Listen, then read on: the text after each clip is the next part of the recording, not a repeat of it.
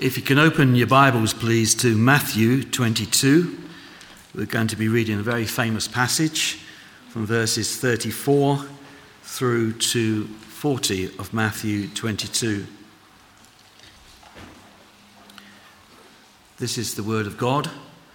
Put yourself under its authority. Verse 34. Hearing that Jesus had silenced the Sadducees, the Pharisees got together. One of them, an expert in the law, tested him with this question: "Teacher, which is the greatest commandment in the law?" Jesus replied, "Love the Lord your God with all your heart, with all your soul, and with all your mind. This is the first and greatest commandment, and the second is like it. Love your neighbor as yourself. All the law and the prophets hang on these two commandments." So Jesus is asked the question, which is the greatest commandment? And he answers in the way I've just read out. In other words, Jesus says categorically, on these two laws which he expresses, hangs all the law and the prophets, meaning all of the Old Testament, all that it contains. So these two laws that Jesus mentions are like a washing line. All the different parts of the biblical law, all the commands, hang from this washing line, which is about love. And what is love about? Well, love is another word to describe relationships, isn't it? And what Jesus, I think, is saying is this: if you want to think about how God wants society to be organised, or about how any organisation ought to be organised, the most important category to think in terms of is relationships. Now, in our Western culture, our Western society, the word relationship has rather been reduced down to boy-girl type relationships. But what I want to talk about this morning is relationships in a much broader way than that. For instance, let me give an example. In our criminal justice system, is our criminal justice system simply dealing with the issue of guilt and punishment in some forensic sense? Or is criminal justice system about restoring the relationship between the offender and the victim, the offender and society? I want to suggest for your thinking, you can think about anything differently if you think about it in relational terms. And I want to suggest to you that Christianity is fundamentally a relational religion in a way that no other religion in the world is relational. Right at the heart of our belief system, we think of God as three persons: Father, Son, Holy Spirit, who are in communication, relationship with each other. We hear from John 1, verse 1, "In the beginning was the Word, and the Word was with God, and the Word was God." We hear in Genesis these words: "Let us make human beings in our image. Male and female, he created them." So God is one, yes, but also God is three persons in relationship, in communication: Father, Son, and Holy Spirit. Now, in many Eastern religions, when we die, we are absorbed into the great nothingness. Forget about relationships. There's no implied unique relationship with anybody after you die, if you are a Buddhist or a Hindu. And I want to suggest that those kind of views feeds back subconsciously into our culture And we start asking the question, what's the point of investing heavily in a particular relationship if when you die, it's all reduced to the lowest common denominator? Christianity, I suggest, says exactly the opposite. When you die, every relationship you've got will reach its ultimate glorious fulfillment if that other person is there with you in eternity. In Christianity, we speak about the fall, don't we? We use that term to describe what happened in the opening chapters of Genesis. It's a strange term, that phrase, the fall. And I have, over the years, spent a lot of time reading a man called Michael Schutler, who used to be the head of a Christian think tank in Cambridge called the Jubilee Centre. And in that, the articles I've read over the years, he's always suggesting that we should not talk about the fall. We should instead talk about the rupture. Not the rapture, the rupture. Because those early chapters of Genesis are all about a broken relationship, aren't they? And the whole Bible story is about the possibility of that ruptured relationship being restored. Covenant is a word we read a lot about in the scriptures. And covenant is a word which describes a particular kind of long-term, committed, faithful relationship. The biblical teaching is full of this kind of relational language under that word covenant. Righteousness is a word we often read in the scriptures as well, both Old Testament and New Testament. Now, we tend to think of that word righteousness, again in a very narrow sense. But I, over the years, have studied this word quite carefully. And I've learnt that this lesson, that righteousness is not merely about the absence of guilt. The absence of guilt in a legal, judicial, forensic sense. In other words, whether we have kept or broken some absolute moral standard. I've learned something new, and it's this. The way the Hebrew mind in particular worked was this. When it thought about righteousness, it was thinking about right relationships. So I'm going to ask you, every time you hear the word righteousness in Scripture, think also of right relationships. And the Bible defines what constitutes a right relationship between people in all kinds of different situations. Between a mother and a father and a child, for instance, between a husband and a wife. And in all these different areas of family life and community life in the scriptures, the Bible defines what constitutes right relationships by the word righteousness. It's fascinating to see that. Let's move on. When Paul tries to describe what the cross is all about, he keeps using the word reconciliation, doesn't he? That is more relational language. And eternal life, says Jesus, is not that you and I may sit on a cloud strumming a harp. No, he said eternal life is this, that you may know the Father and the Son whom he has sent. We have to think of eternal life as a developing and growing relationship with God. Turning to the Lord's Prayer, when it says, your will be done on earth as it is in heaven, how do you understand that?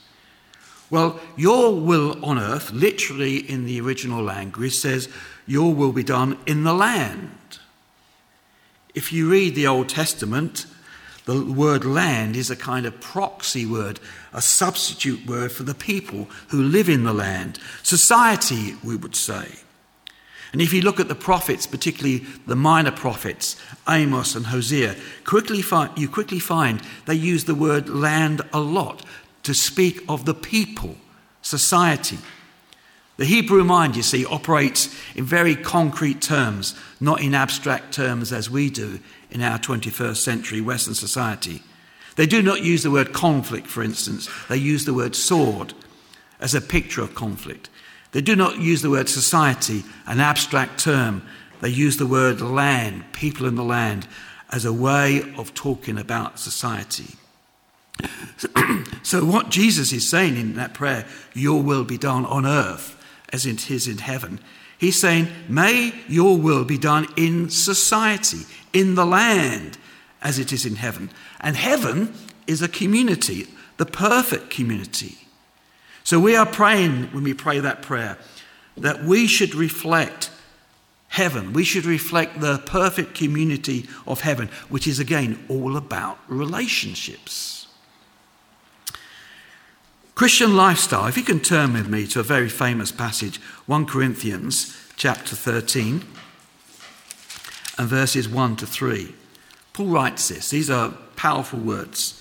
If I speak in human or angelic tongues but do not have love, I am only a resounding gong or a clanging cymbal. If I have the gift of prophecy and can fathom all mysteries and all knowledge, and if I have faith that can move mountains but do not have love, I am nothing. If I give all I possess to the poor and give over my body to hardship, that I may boast, but do not have love, I gain nothing. In that passage, and it's written elsewhere, of course, if our Christianity does not produce loving relationships, then in the end, we are wasting our time. And I find what Paul writes there and elsewhere, perhaps the most alarming thought in the whole of the Scripture. Now, coming back to the Lord's Prayer for a moment, forgive us our trespasses as we forgive those who trespass against us. That sounds great in theory, doesn't it? But so difficult in practice. And forgiveness, when you think about it, of course, is all about restored relationships. Again. And that comes home to roost, doesn't it? Often. For instance, I guess many of us experience this kind of experience. You throw a party for somebody, and you've got to decide who's to come to it. Is it going to be all the extended family, or just a few of them? Who shall we invite, and how do we decide that? And then we start to think, so-and-so who we could invite, well, she was nasty to one of our kids. We're not going to invite them. And you soon find out that there's been no forgiveness on particular issues. There's been a ruptured relationship. And forgiveness, of course, that's why Jesus spent so much time speaking about it, is very fundamental to the building of relationships. And it's so central to the ministry and teaching of Jesus. Now, when it comes to personal goals, I hope you've realised as you've read Scripture, Paul the Apostle repeatedly talks about his personal goals in terms of relationship, particularly with God. In Ephesians chapter 1, verse 17, he prays for the Ephesians Christians in this way: I pray that you may know God better. And I want to suggest to you that's a prayer we can pray for ourselves and one another on a regular basis. He also prays a number of times in Philippians, for instance, in chapter 3, that he may know Christ. Again, knowing someone is about relationships, isn't it? It's about deepening relationships, finding out more about them, what makes them tick, etc., etc. So I want you to go away from this morning and think about relationships and where you stand in regard to the biblical teaching on relationships. I just want to point out, finally, two implications about Christianity being a relational religion. I want to draw out two very practical implications for you and I to take away this morning. First one, when we die and we go to meet God, how will God assess our lives? How will God judge, as it were, the value of our lives? Now, my understanding of Scripture has led me to believe, I think, that the questions God will ask us are going to be questions about our relationships. And that to me is quite an awe-inspiring concept. It will not be questions just about our family relationships. It will be about our work relationships, our church relationships. But that is where God is going to be interested. That's where I think the questions will be. If he wants to know about our work career, about the size of our house, what car we drive, how much pension we've received, what we've done by terms of achievement in sport or whatever, he will want to know about those things as much as they have affected our relationships. Often in our culture, particularly in business, we treat relationships as a means and money as an end. The Bible turns that around. It sees money as a means, relationships as an end. Jesus talks a lot about using our possessions and our resources in order to build relationships with one another. So I'm saying when we die, God will assess our lives on the nature and the quality of our relationships. Now, of course, that is why it's important to hold on to the cross of Christ. Because as we consider all of this, I guess as we could think and consider our relationships, we often realize we have a problem, don't we? We don't measure up to what the Lord requires. And therefore we have to go to the cross and confess our shortcomings, confess our failings, and ask for a new love, a new desire, a new willingness to build relationships in every area of our lives. And that's my second point. Not only will God assess our lives on relationships, but there is no sacred, secular divide on this issue of relationships. God looks at all of our relationships by the same criteria. Certainly, God gives us advice on how we should prioritize certain relationships, but this is the point, whether the relationships are at home or at the workplace or in church, they are all guided by the same values, the value of love. They're all guided by the same principles. And therefore we have to think about our lives in terms of relationship in much more holistic terms. So there's no sacred, secular divide in any relationship we have.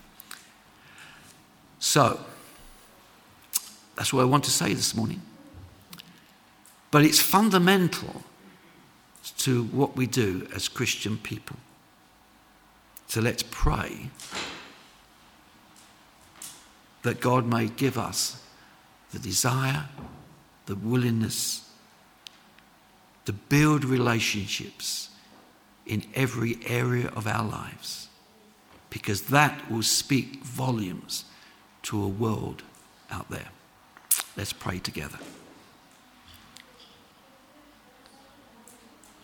Father, thank you for your word. And we recognize our shortcomings in much of what we've heard this morning from your word. We confess our shortcomings, Lord, and we ask you in your grace and your mercy and your kindness, for the sake of building your kingdom, that we may be a people